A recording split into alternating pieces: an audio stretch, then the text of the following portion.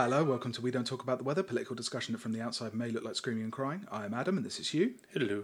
And we're here to talk about this week's news and politics. Yeah. This Warm week, yeah, Sticky. I don't sleep anymore. my new flat has a big patio door so I can let the air in. Feeling pretty good about that. I don't. I live in an old Victorian terrace that's designed to keep the heat in. So it's horrible. It's disgusting and I hate it. And I'm going to be happy when the summer's done. Although it's nice being outside. So You're built for the little ice age. I am. I'm ready for that. But yeah, so this week, Panorama documentary. Yeah. You didn't watch it? I did not watch it, no. I did.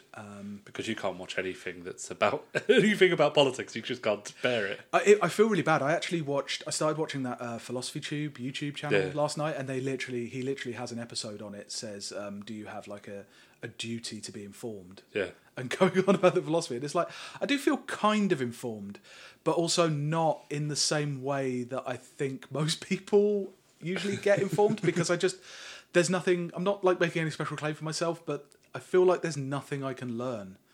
Oh no, not really. There's like, other than this is what people will be talking about the following day. Yeah, there's nothing. There's some nice things you get from I watch and listen to a lot of stuff, and the main difference is I think I've got a better hang on.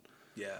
Why some people act the way they do, because when you hear them talking all the time, and when you hear them when they fucked up, I think it comes from like my thing of I always really liked trolling myself when the internet and internet politics first became a thing.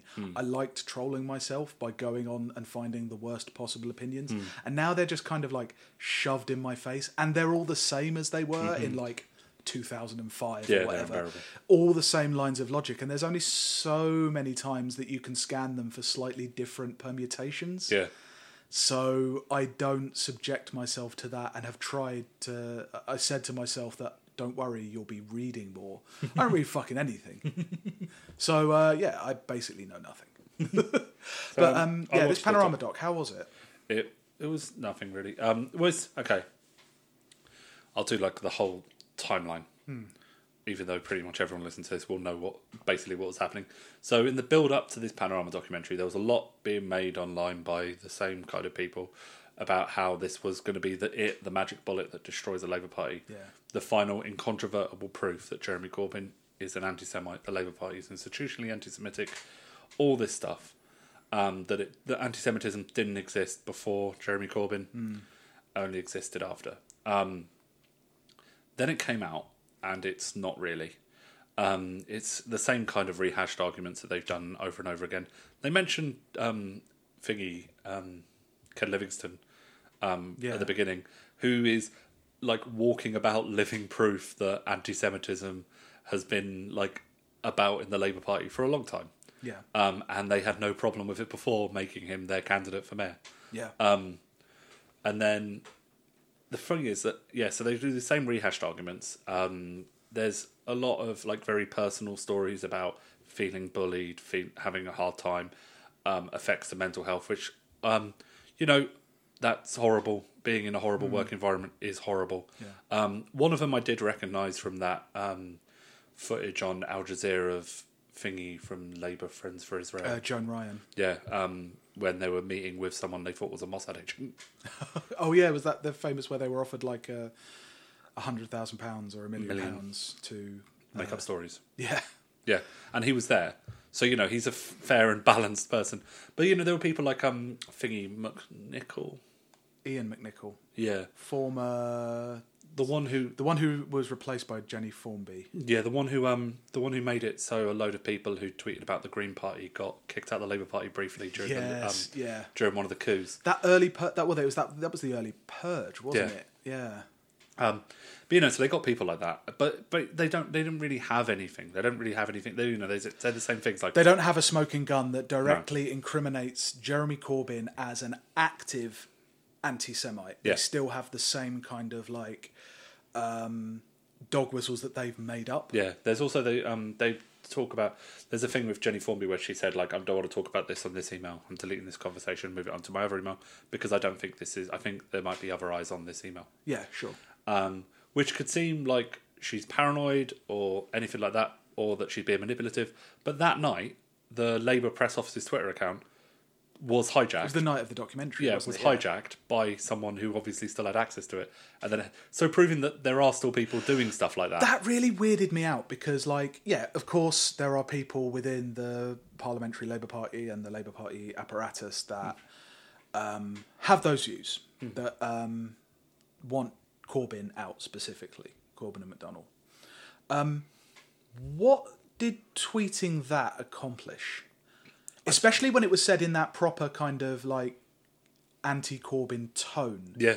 The kind of this is it. This is everything. It's like you've got like Tracy Ann Oldman, friggin' Francis Barber. Yeah. You have all of those really very obsessive anti-Corbyn accounts already tweeting that the whole time. Who is this? Who is this aimed at? Who is this going to convince? Show that there are people inside the machinery that are using these things. Yeah. But anyway, so it finishes, and that tweet came out, which was pretty much like, "Oh, this is it, they're done." And then everyone who was expecting there to be a smoking gun acted like it was. Like there's a veneer of respectability because it's on the BBC. Yeah. It's Panorama, so that means it's definitely true.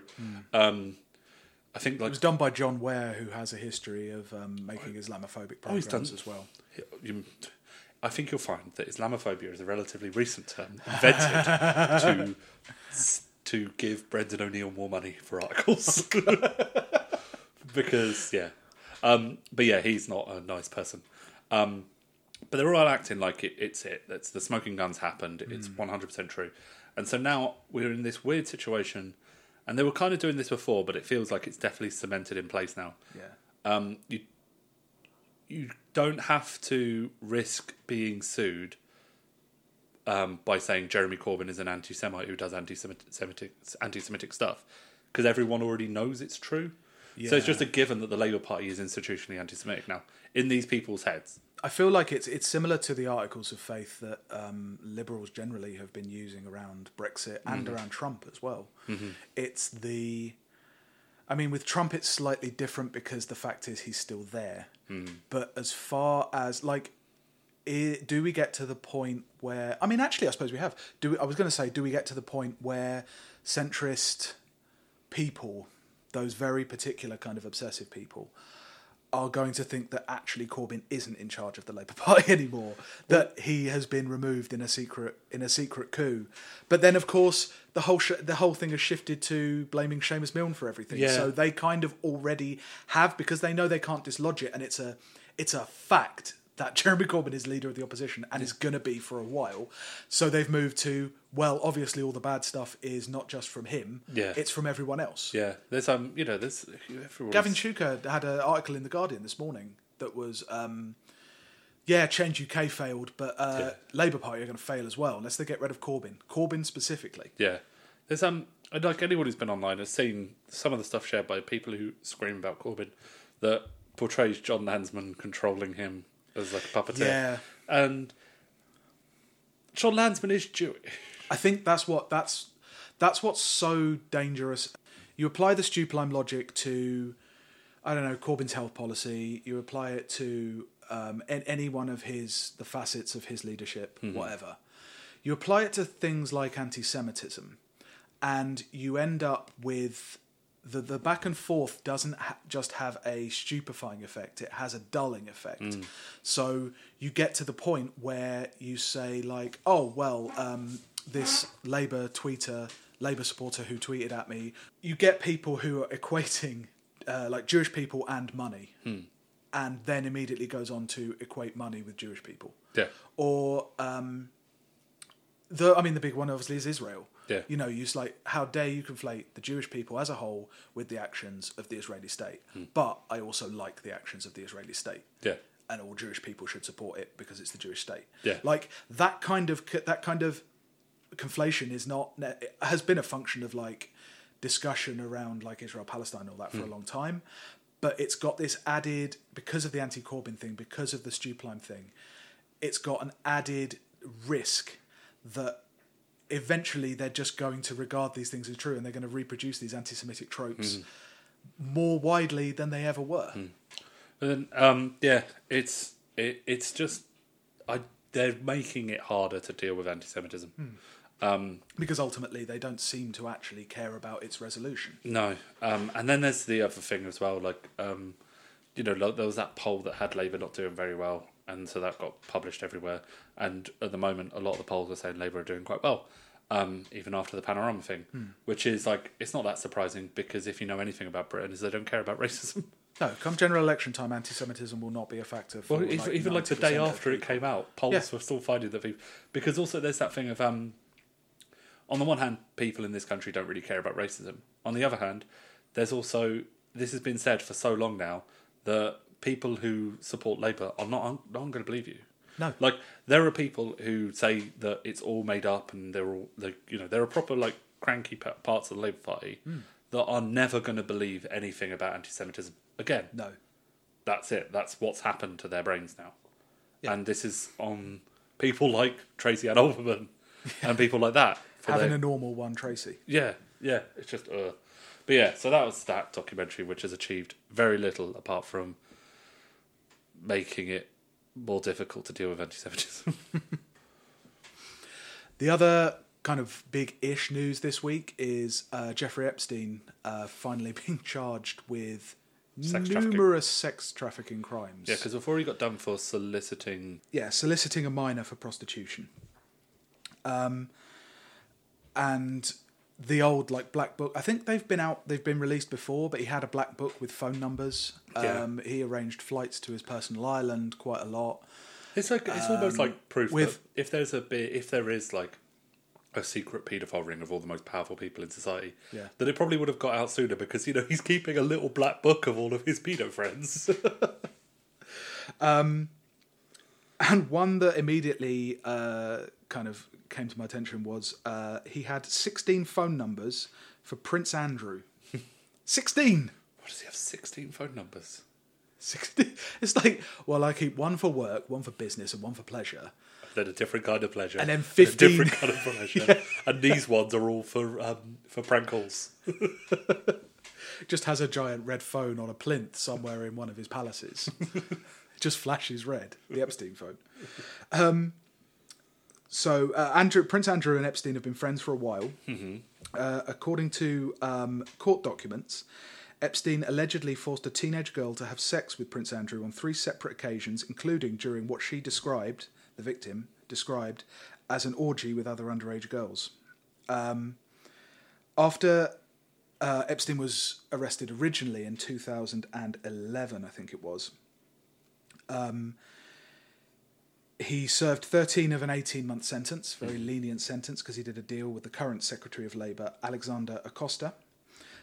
He returned to his $50 million East 71st Street mansion and celebrated his release from a Florida jail with his close pal, Britain's Prince Andrew, reported the New York Post.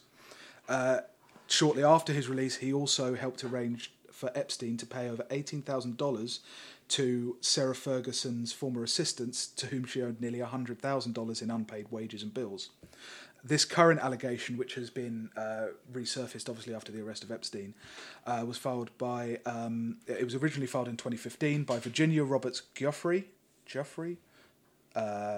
She claimed that in 1999, when she was 15, Epstein's friend and alleged madam, Ghislaine Maxwell, approached Giuffre at her summer job at Mar-a-Lago.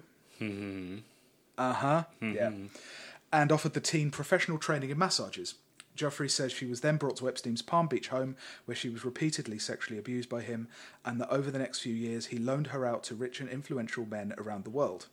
Is Prince Andrew that influential? He had that... He was a trade ambassador. He still is. No, he resigned. Oh, did he? He resigned. But even then, I don't think anyone... Because he's close to the Kazakh... is it Uzbekistan or Kazakhstani... I think he's close to a lot of leadership. Pieces of shit. Yeah, but I think even pieces of shit probably don't really listen to him that much. Because he doesn't... He's not the kind who ends up going to China. He ends up going to the ex-Soviet republics. Yeah.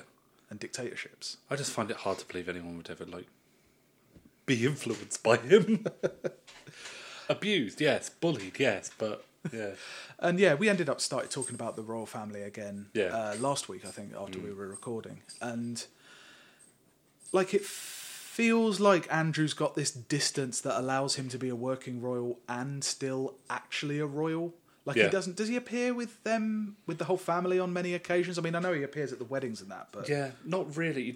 They don't talk about it much. Like in the same way, like with my favourite royal, Edward. yeah, He doesn't really get, but he gets lost.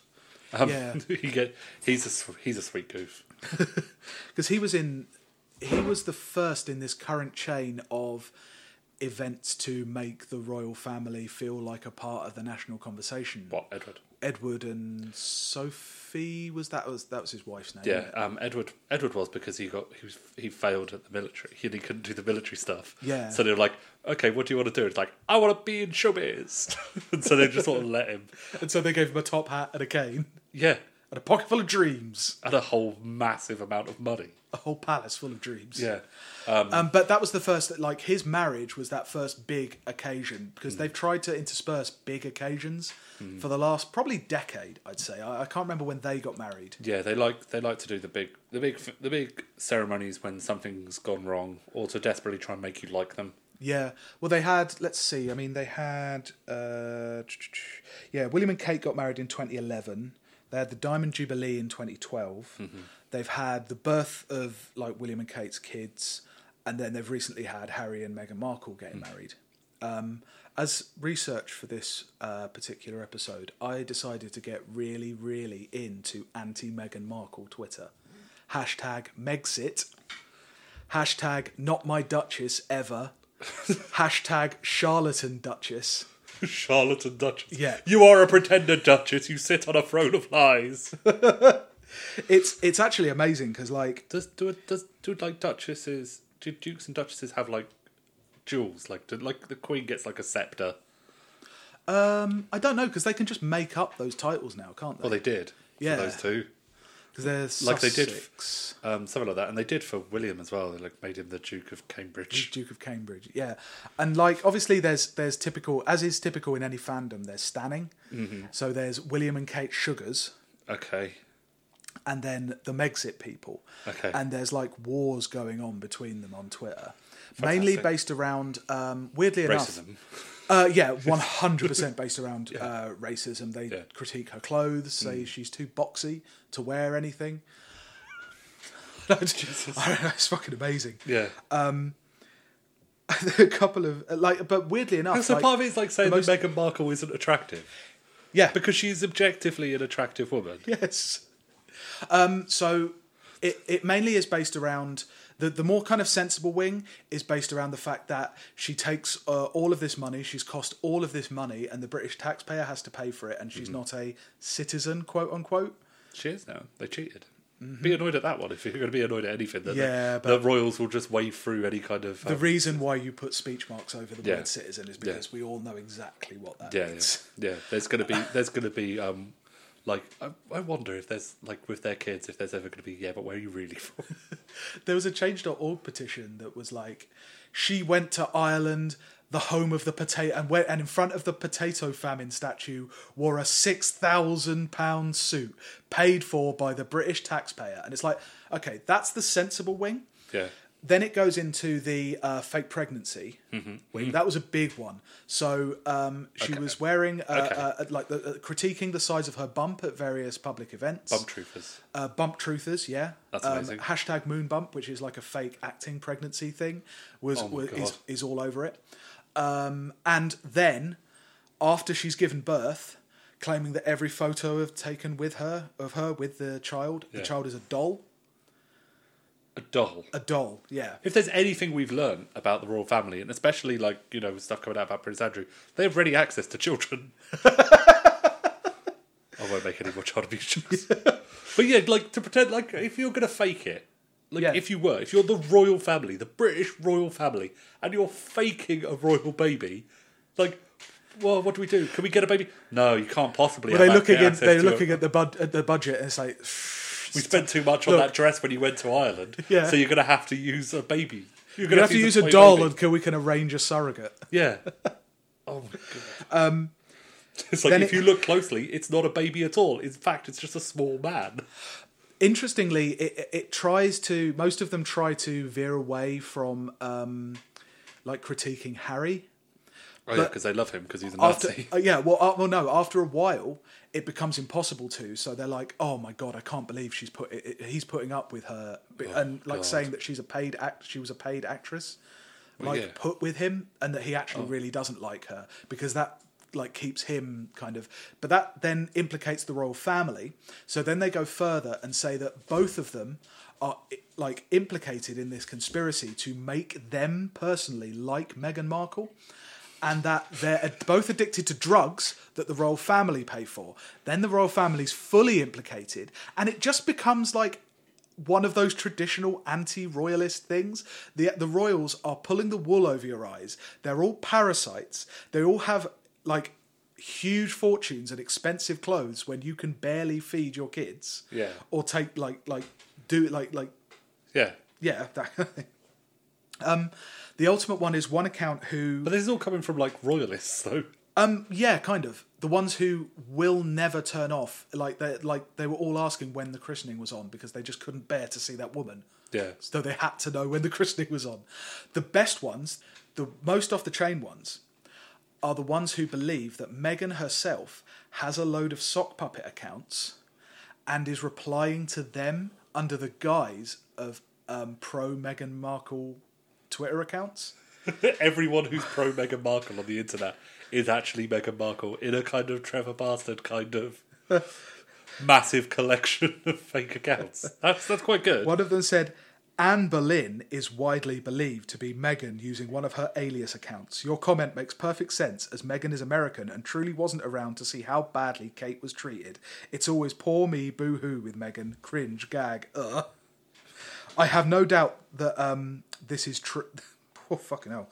I have no doubt, like responding to some kind of rumour about Meghan Markle, I have no doubt this is true, yet she is still in with the royal family because she regularly slays babies and lies to the public, all in the name of Satan. Hashtag Mexit, whinging and wailing, blind gossip. What? Oh, the best thing is like good. All of the like the start of the like rift between the two royal couples. Is there a rift? I don't know. There is because William's having an affair. That's like because sure. that's been talked about in other countries, and in this country it was I think it was first revealed by Giles Corran. Yeah, it was Giles Corran drunk. He deleted a tweet, didn't he? Yeah, he was drunk and he said yeah. Because that like basically if you want a scoop, you get Giles Corran drunk. And he'll just tell you everything. Or you just start poking at him on Twitter after 10 on a Sunday. And eventually he'll reveal some secret to you. Or reveal truths. That's the point of Giles Corran. He's not a restaurant critic. Because, you read those reviews, he's not a restaurant critic. You just poke him and he reveals truths. I just find it odd that these ostensibly pro-royalist accounts that like go into detail about the royals way more than most even passive royal supporters would do, find it so easy to revert to traditional anti-royalist stereotypes, so that they're all Satanists or they're all like, baby killers. But also, almost like the royal family was great, but now it's being infiltrated by baby killers. Yeah. But also, they like it doesn't surprise me that they lean on like big overarching conspiracies about the royal family. Sure. Because they'd like to believe them. They'd like to believe that they're that powerful and intelligent. Yeah, it's the same as those other like QAnon and shit like that. It's exactly the same. Because it's kind of reassuring to them to think that the people that they love and adore are that smart and powerful. It's like the people who like are the Queen's throwing shade at Donald Trump by wearing a ruby that was taken from Malaya or some bullshit like that. Yeah. They're that kind of specific kind of delusional. Yeah, and it has kind of like filtered up to like the mainstream press as well. They were going on at Meghan Markle about her not wanting pictures taken at Wimbledon. I saw that because what happened is there were people taking selfies, and like she was going to be in once someone was taking a selfie and she would have been in the shot, and her bodyguard said, "No, could you not do that?" Yeah. I would say, my opinion on all of this stuff and like royals' access to privacy and stuff like that is they don't get fuck all because we pay for them. Yeah, 100%. If they I was watching Diana documentary with my daughter, and she balked at referring to Harry and William as heir and the spare, and I was like, well, no, because that's literally what they are. If they're going to take all that money for a life of insane luxury, then they're going to be treated like fucking cattle. And like, yeah, if she wants to sit in the fancy royal box at Wimbledon, then yeah, people are going to take photos. That's literally the point of you. Yeah. The whole point of all of you people is to have photos taken of you. It just makes me think of like, because figuring out that... Also, their job is to try and not have pictures taken. This is the game they play. So don't... Oh, it just annoys me. It is noticeable when the press turn against particular members of the royal family, like, because they've been able to do it against like Sarah Ferguson, but they had already divorced by that point, and they take pot shots, but it's rarely sustained in the same way as it has been with Meghan Markle. And I think not with one who's in the family, yeah, like who's currently in HRH, yeah, like, and it does make me kind of hopeful that the monarchy, in its current form, is starting to have one of those downswings in popularity, because like it's been consistently popular for like 20 years. It had that dip when Diana died. Diana was the lowest that it's been in a long time. Yeah. And then since then they've gradually been working their way back up. Yeah. And I think it reached like a peak with like William's wedding. Yeah. I think like people... I think that was almost like it was... They jumped the shark a bit. It was almost too much.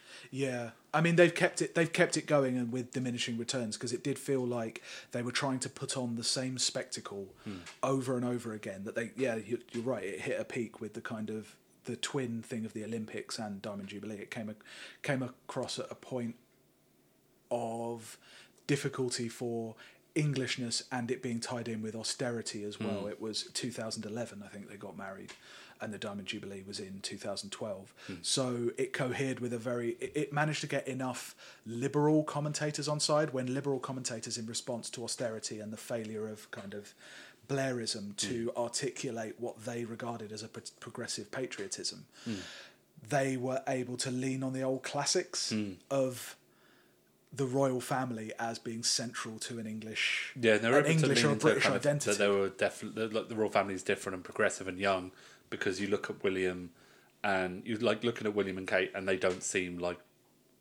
Prince Philip. These ain't your granddad's royals.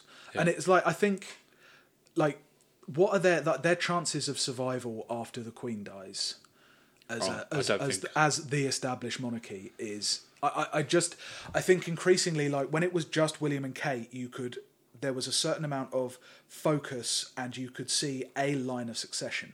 And I think when they've tried to overplay their hand and bring too many people, I think it's one of the reasons why they were always the people who people hated. They hated Andrew, they hated Edward, and they hated their families. They saw them as parasites.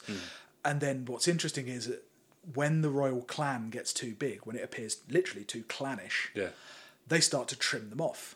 And I think when there's too many royals on view at one time, it's much easier to pin the sins that all the royals are guilty of like the fact that they're a massive extravagance. Their constitutional power is like wrong. It shouldn't exist now. And it doesn't really exist. Oh, I mean, their constitutional power does. Yeah, but they never use it, and they never will. They never really. We're into the point in the Brexit negotiations where they're talking about suspending Parliament. How does Boris rule when Parliament is suspended? He'll use the royal prerogative, which will bring the Queen, or whoever's monarch at that point, right back into it. I think that is something we forget. I don't think she'll do anything. You remember when we were talking about... sit there and not do anything. No, she won't. He doesn't. She doesn't need to do anything for that royal prerogative to exist, although symbolically and ritually... What I mean, though, is there's no point... Like, you might as well... That power might as well be in the possession of a lemon.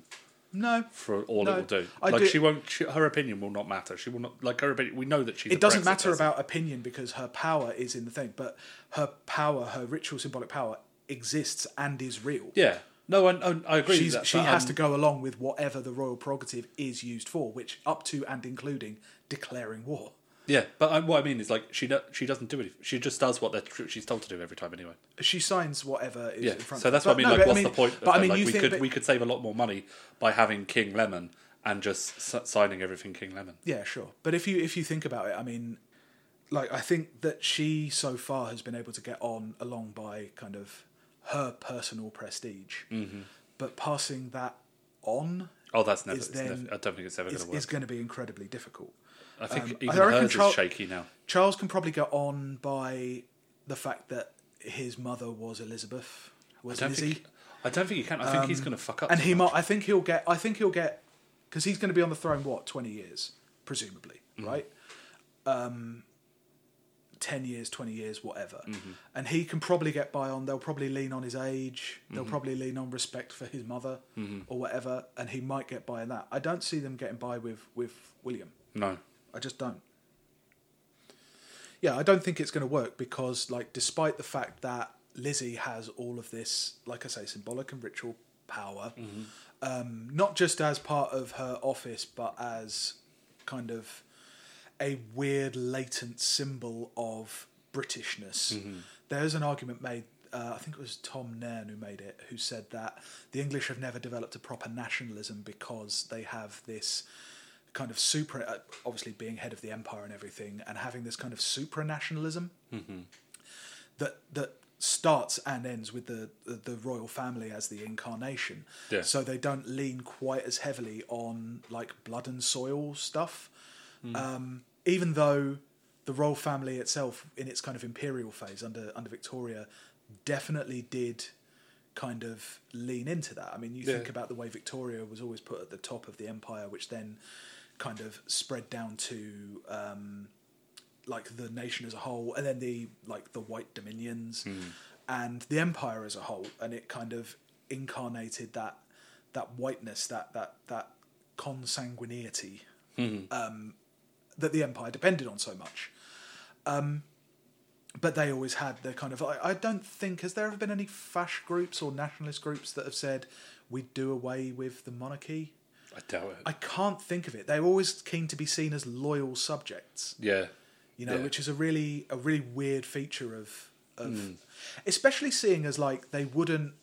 I don't know whether they... I mean, okay, they have kind of the idea that they have, like, pan-Europeanism. They never propose, like, instituting the monarchy over other, like, white countries. Like Poland. They never say, under an ethno-nationalist state, we would make Lizzie the Queen of Poland. I think there's probably ones who'd say, like, reinstate it over places like Africa. I think there's probably a bunch who'd, like, say, let's go back. I mean, because in there's even normal I suppose because in its 20th... normal ones. There's even people now who say that, but...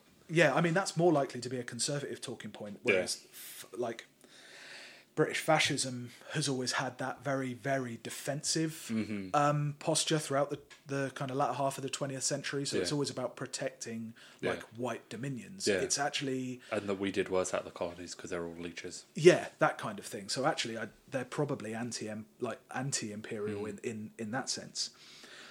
But I think that William doesn't have that kind of awe because they've tried to shore it up by giving him the traditional thing of military service and all that. But he doesn't command that thing. And if anything, the current royal family, like the younger generations, they've tried to break them into capitalist relations. They've tried to, like, Republicans always try and make that economic argument that they're, like, reducing it to a cost-benefit analysis. Yeah.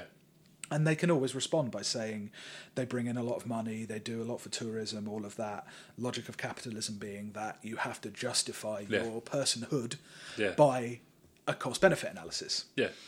But the argument, the way that they have portrayed it is not about making money. It's about almost appearing that they've been broken by capitalist relations the same as the rest of us. Yeah.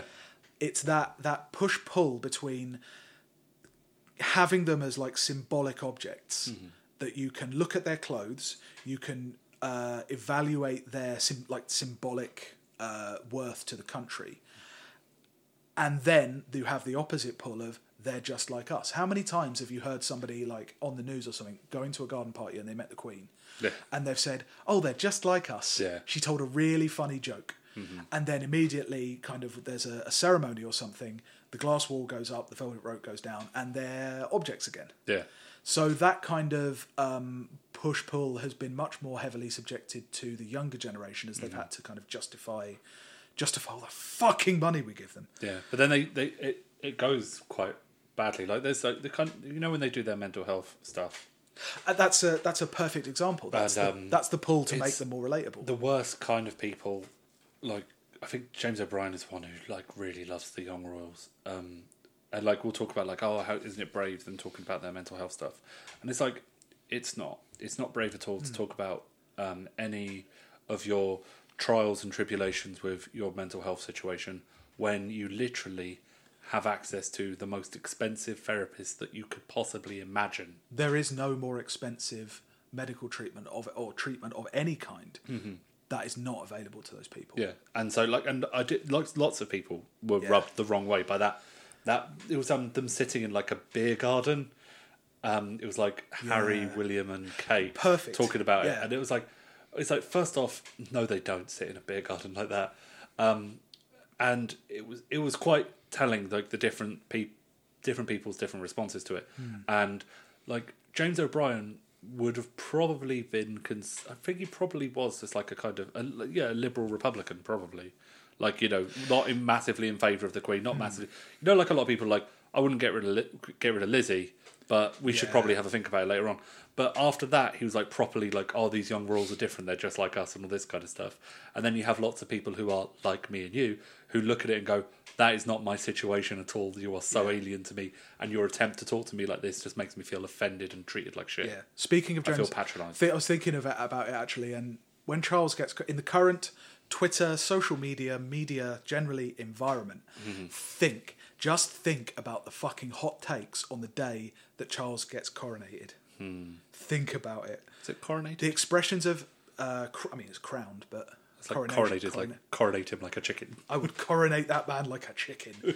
Raisins, yogurt, weird fruits into a paste. Anyway, imagine that the combination of like them trying to make it about progressive patriotism combined with the most sacred rites of the Anglican Church, which are weird and frankly alien to most of the population anyway. Yeah, we'll get to see. It's going to be so great. Like, because when the Queen was crowned, it was in black and white, wasn't it? It was, yes. So we'll get to see some of those mysterious jewels in like full Technicolor and high definition. Yeah. The way that, like, none of us have ever seen those sparkly things before, and there's going to be a lot of discussion online just of where those jewels came from. Yeah, and we're going to be told to shut up. Yes, that we're not being nice. 100%. These are all gifts. They're all gifts. I mean, that's a really interesting point because, like, that seems to be the last ditch resort when you get past the they make a lot of money or aren't they nice. It is basically like, because they've been transformed into celebrities, basically the top tier of celebrity by whatever hierarchy you rank it by. What it comes down to, especially when I've ever discussed it with people, is don't ruin our fun. Yeah, like you're made to feel like a killjoy. Oh yeah, it's like with if everyone's super into a new film and you're saying it's shit. Yeah, you're made to feel. Well, yeah, the royals fit into the spectacle and fit into like the leisure society as a certain consumer good. Yeah, you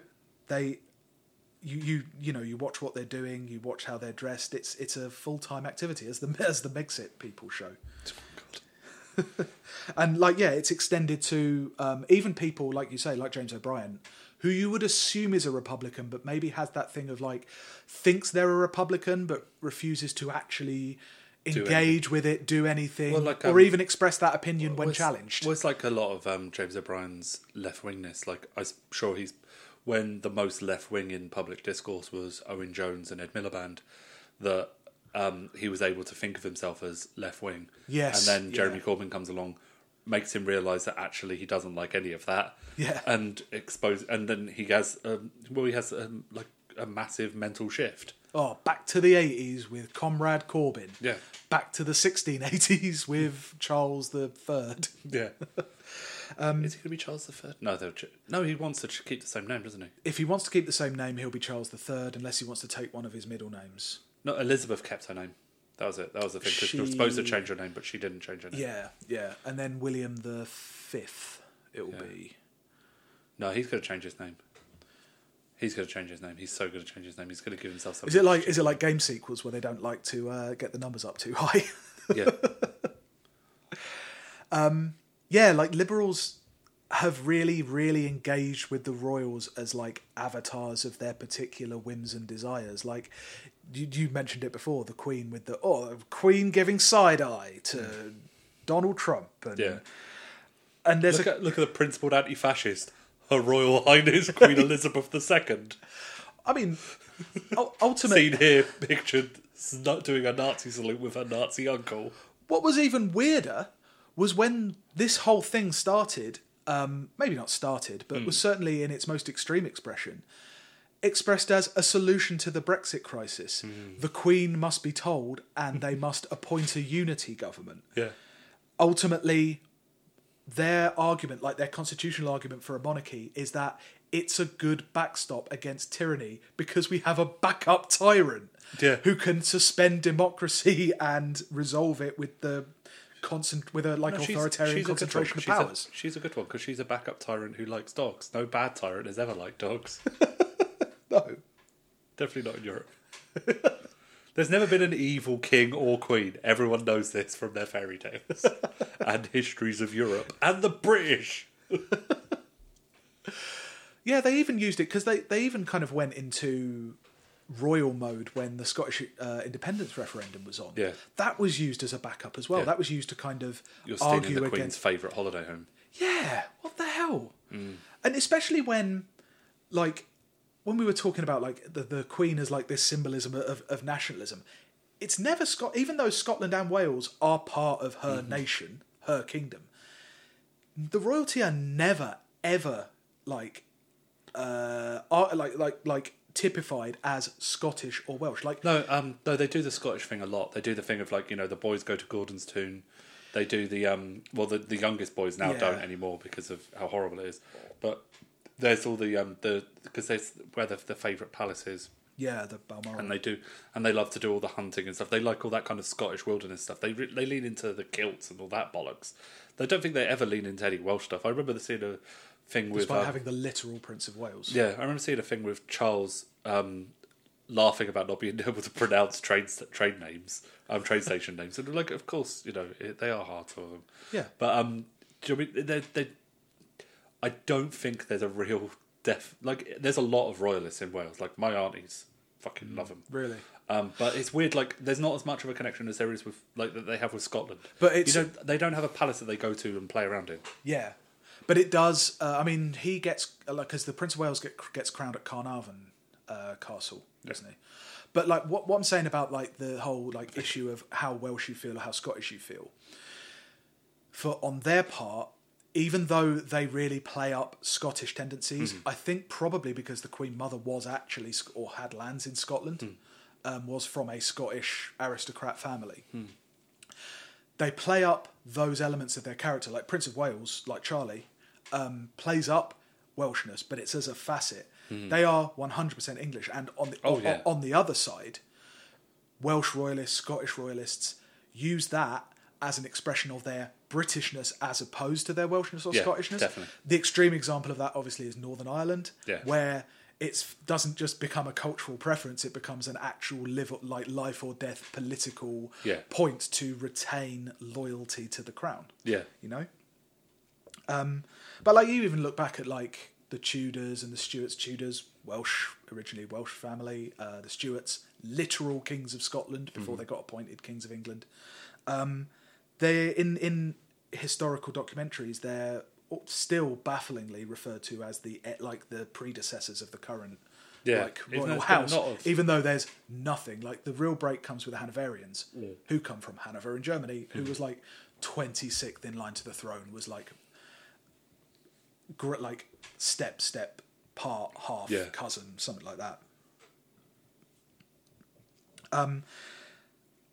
But yeah, even when liberals try and be reasonable about the royal family, they end up having to, when they're actually challenged on would you actually get rid of it, they fold. There was a little quote from Ian Dunt about the monarchy. He tweeted, "I would like to set up a little club for people who think the monarchy is a useful constitutional mechanism, but find all the pomp and ceremonial stuff dreadfully embarrassing, so that they are a universal depository of benign patriotic sentiment." Sorry, just like it's a useful constitutional mechanism. Yep. He's like a hardcore, the EU are brilliant guy. He wasn't.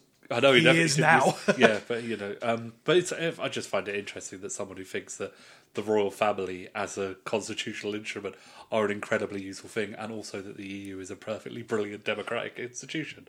I just think that's how fucking amazing is it that you have a Venn diagram of liberals and conservatives who will use the word diktat more than once a week, but would fucking bow and scrape to receive a royal missive. Because what he's doing there, he is creating. He's saying what the situation is. He's not creating anything new. No. Other than stripping the pomp and ceremony, which for some reason he finds embarrassing. But that's like the main bit. That's like if they took away that, we'd be getting rid of them real fucking choppish. Yeah, it's a weird thing that, well, I don't like all the kind of like the pretty stuff. I do like the idea of having an absolutist backstop. Yeah. It's a very, very strange thing. The robes, they don't make sense. Now, having someone with the divine right of kings who decides who gets to be Prime Minister, that's I can get behind. Overall, what are the possibilities of having some kind of republic in our lifetimes? Because, I mean, we've talked about how it could come about from the top, but obviously there would have to be a countervailing process from below. Weirdly enough, there was a bill, a Commonwealth bill, introduced in 1991 by Tony Benn, and was seconded by Jean-Marie Crobin. He must have retired. That proposed abolishing the British monarchy and for the United Kingdom to become a democratic, federal, and secular Commonwealth of Britain with a codified constitution. It was read in Parliament a number of times until Benn's retirement in 2001, but never achieved a second reading. Under the bill, the monarchy would be abolished and the constitutional status of the Crown ended. The Church of England would be disestablished. The head of state would be a president elected by a joint sittings of both houses. The royal prerogative would be transferred directly to Parliament. The Privy Council would be abolished and replaced by a Council of State. The House of Lords would be replaced by an elected House. The House of Commons would similarly have equal representation of men and women. England, Scotland and Wales would have their own devolved national parliaments with responsibility for devolved matters. County court judges and magistrates would be elected, and British jurisdiction over Northern Ireland would be ended. The judiciary would be reformed and a national legal service would be created. And I think it's interesting how the key line item on that, the abolition of the monarchy, necessarily comes with a load of extra stuff that you have to do. Yeah. Not just things that would be nice in a proper democratic system. Yeah. But these things would actually be a mandatory requirement of having a republic.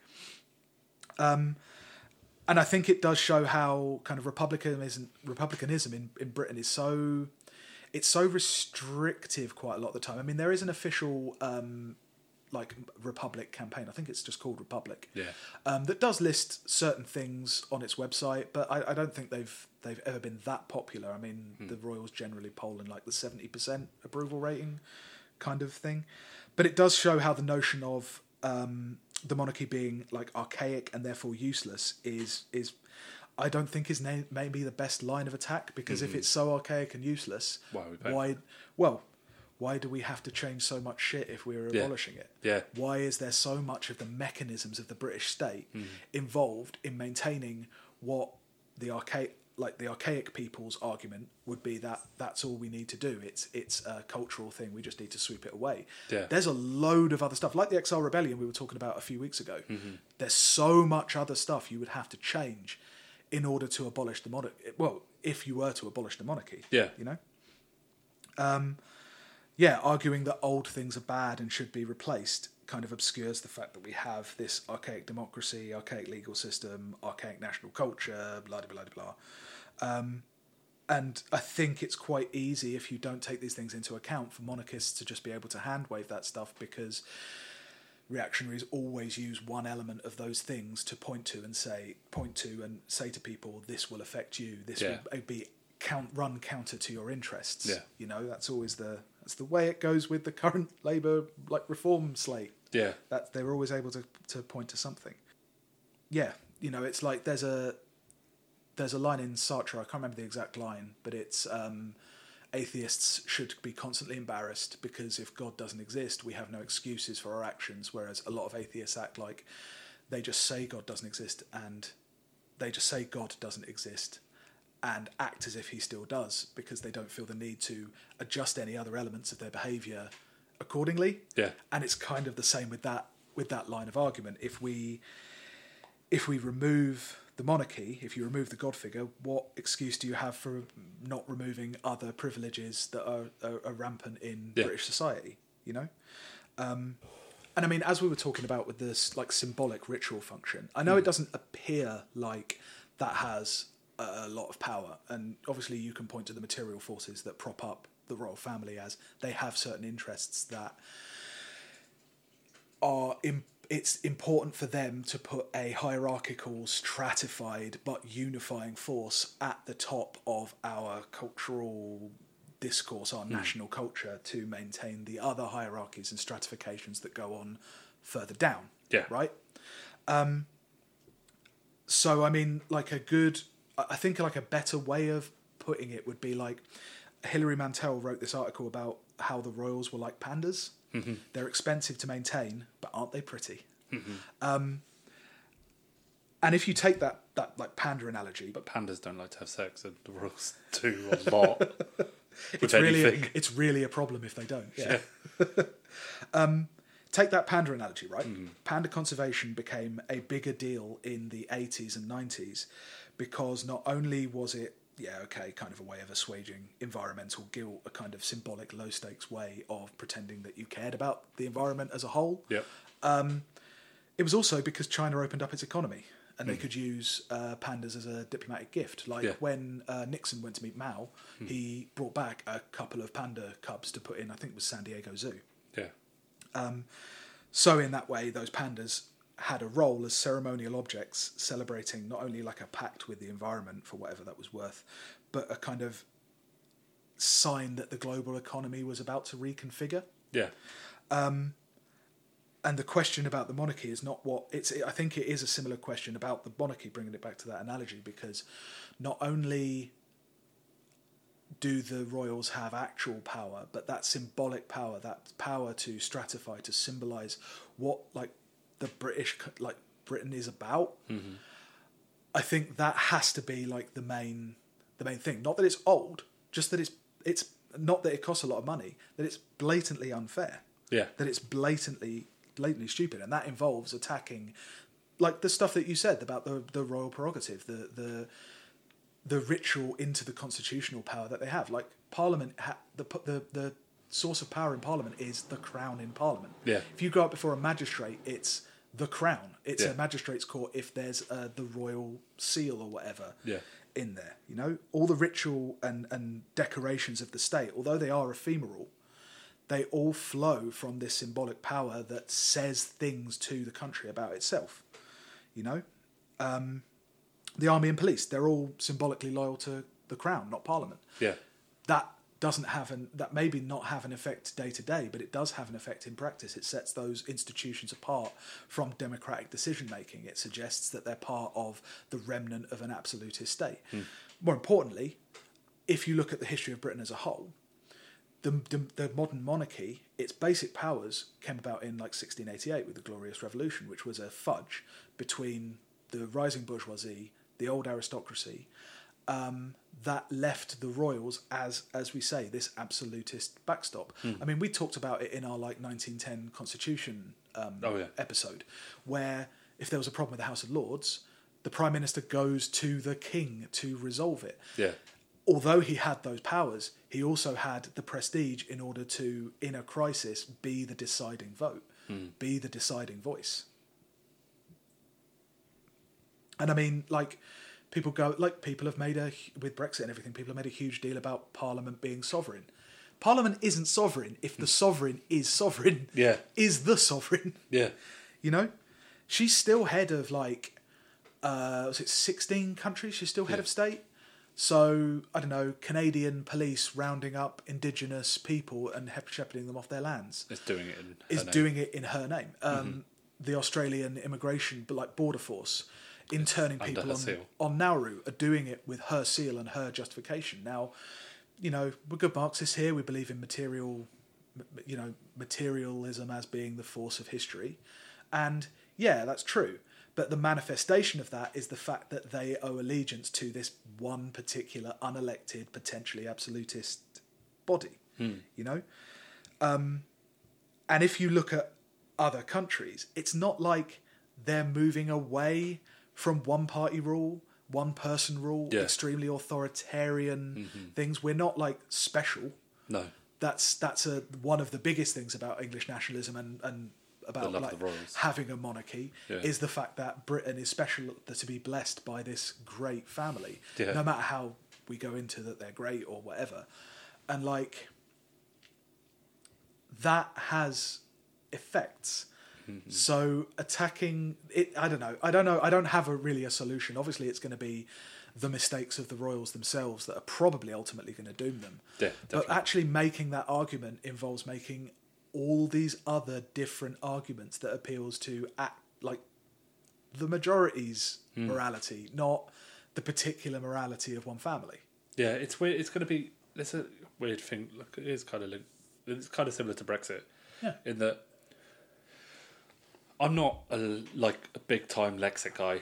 I don't think we should leave the EU really. I think it's kind of, we're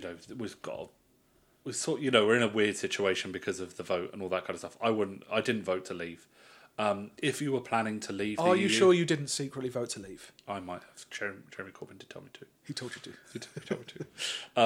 Seamus Milne threatened to hit me. But like, if you're going to leave the EU, you do it actually kind of like how we went in, which is you spend years planning the best way to do it. And, it would take a lot of planning, as has been shown, that it's kind of enmeshed and it's kind of fiddly. In the same way that if we get rid of the monarchy, there's a lot of planning involved. There's a lot of stuff that we'd have to do. Yeah. But what's going to end up happening is William is going to do something really stupid, and then we're going to get rid of it the following week, and then have to find out where all the everything's going to fall down. You know what I mean? Yeah. And it's going to be a massive clusterfuck. And you can guarantee that the knee-jerk reactionary rules that we put in place afterwards of how everything should be run are going to be real sketchy. Yeah. So it'd be nice to have some plans. Have you ever seen that Sue? Have you ever read The Queen and I by Sue Townsend? No. She who did the Adrian Mole books. No.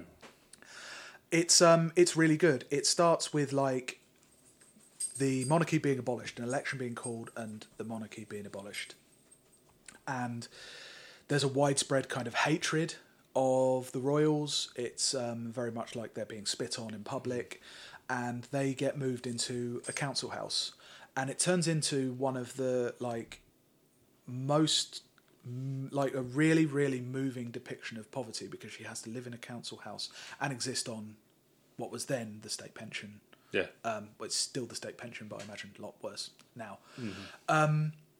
And there's a whole thing about it's all from the perspective of Lizzie, and she has to care for Philip, who kind of goes into dementia. Her mother dies, and there's a really amazing moment where she has gone out and bought the most meagre kind of food, rations, and she takes some jam and she puts it on bread and eats it. And even though it's for Philip's dinner, she greedily has another slice. And it's apropos of nothing. It's just a really it reminded me of kind of my nan and granddad and the way that they lived. They weren't very wealthy. My granddad was very ill for most of his life.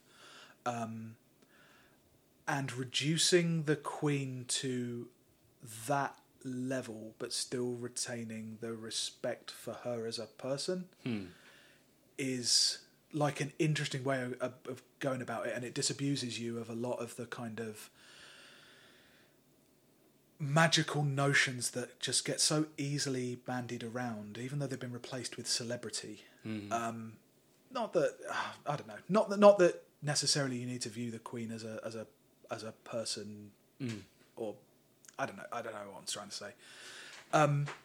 But it was really interesting because then the country goes down the pan,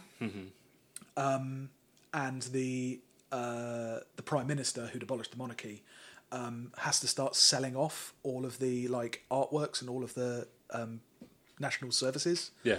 and everything like that, and like the country's hugely in debt to pay for his like outrageous spending plans.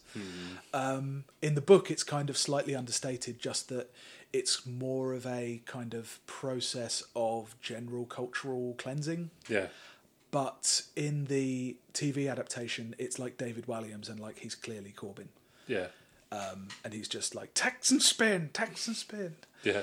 And it just, I don't know why I thought of it, but it does illustrate that. It's not just the royals. I don't think it's, I think it's a big problem. It's obviously the top of British society, but everything else has to come kind of with it. Yeah. You know, otherwise, what's the point? Yeah. Although, I do have an idea in the meantime. Okay. Before we get rid of them properly, we get rid of this family because I don't like them, and we replace it with something much better, someone that we can all get round and we can all support. They still have the same power as the Queen has now. They have all the houses, all the fancy stuff. Whoever is the current British heavyweight wrestling champion, Right. So at the moment, it'd be Zack Sabre Jr. would be, Oh, very good. and it wouldn't be like president, just champion. Yep. You know, they get to do all the meet and greets. You know, Donald Trump gets up his thing. There's Zach wearing his jacket, in his pants, belt, shakes hands, all that kind of stuff. Be perfect. You get to foster ties with other countries. You know, we would have had Minoru Suzuki as our king for a while. That would have been awesome. But also, you get to like rally the nation behind a good heel run as king before everyone like gets behind the new successor, beating them finally at like Jubilee Mania. Yeah, but also remember what happened to the last heel king, James II. Yeah, there's He had to flee to France. It was so bad. yeah. Then comes back with a heel faction. Crowd hated him. The Irish. Yeah, there is that. But yeah, Hugh, have you just invented Idiocracy? no, it's Because better in than that, the president is a wrestler. yeah, he is a wrestler. Yeah, but yeah, I'm just saying it's a better system. It's fairer. It is fairer. I'd like it more. King determined by ritual combat. Yeah, that's fixed.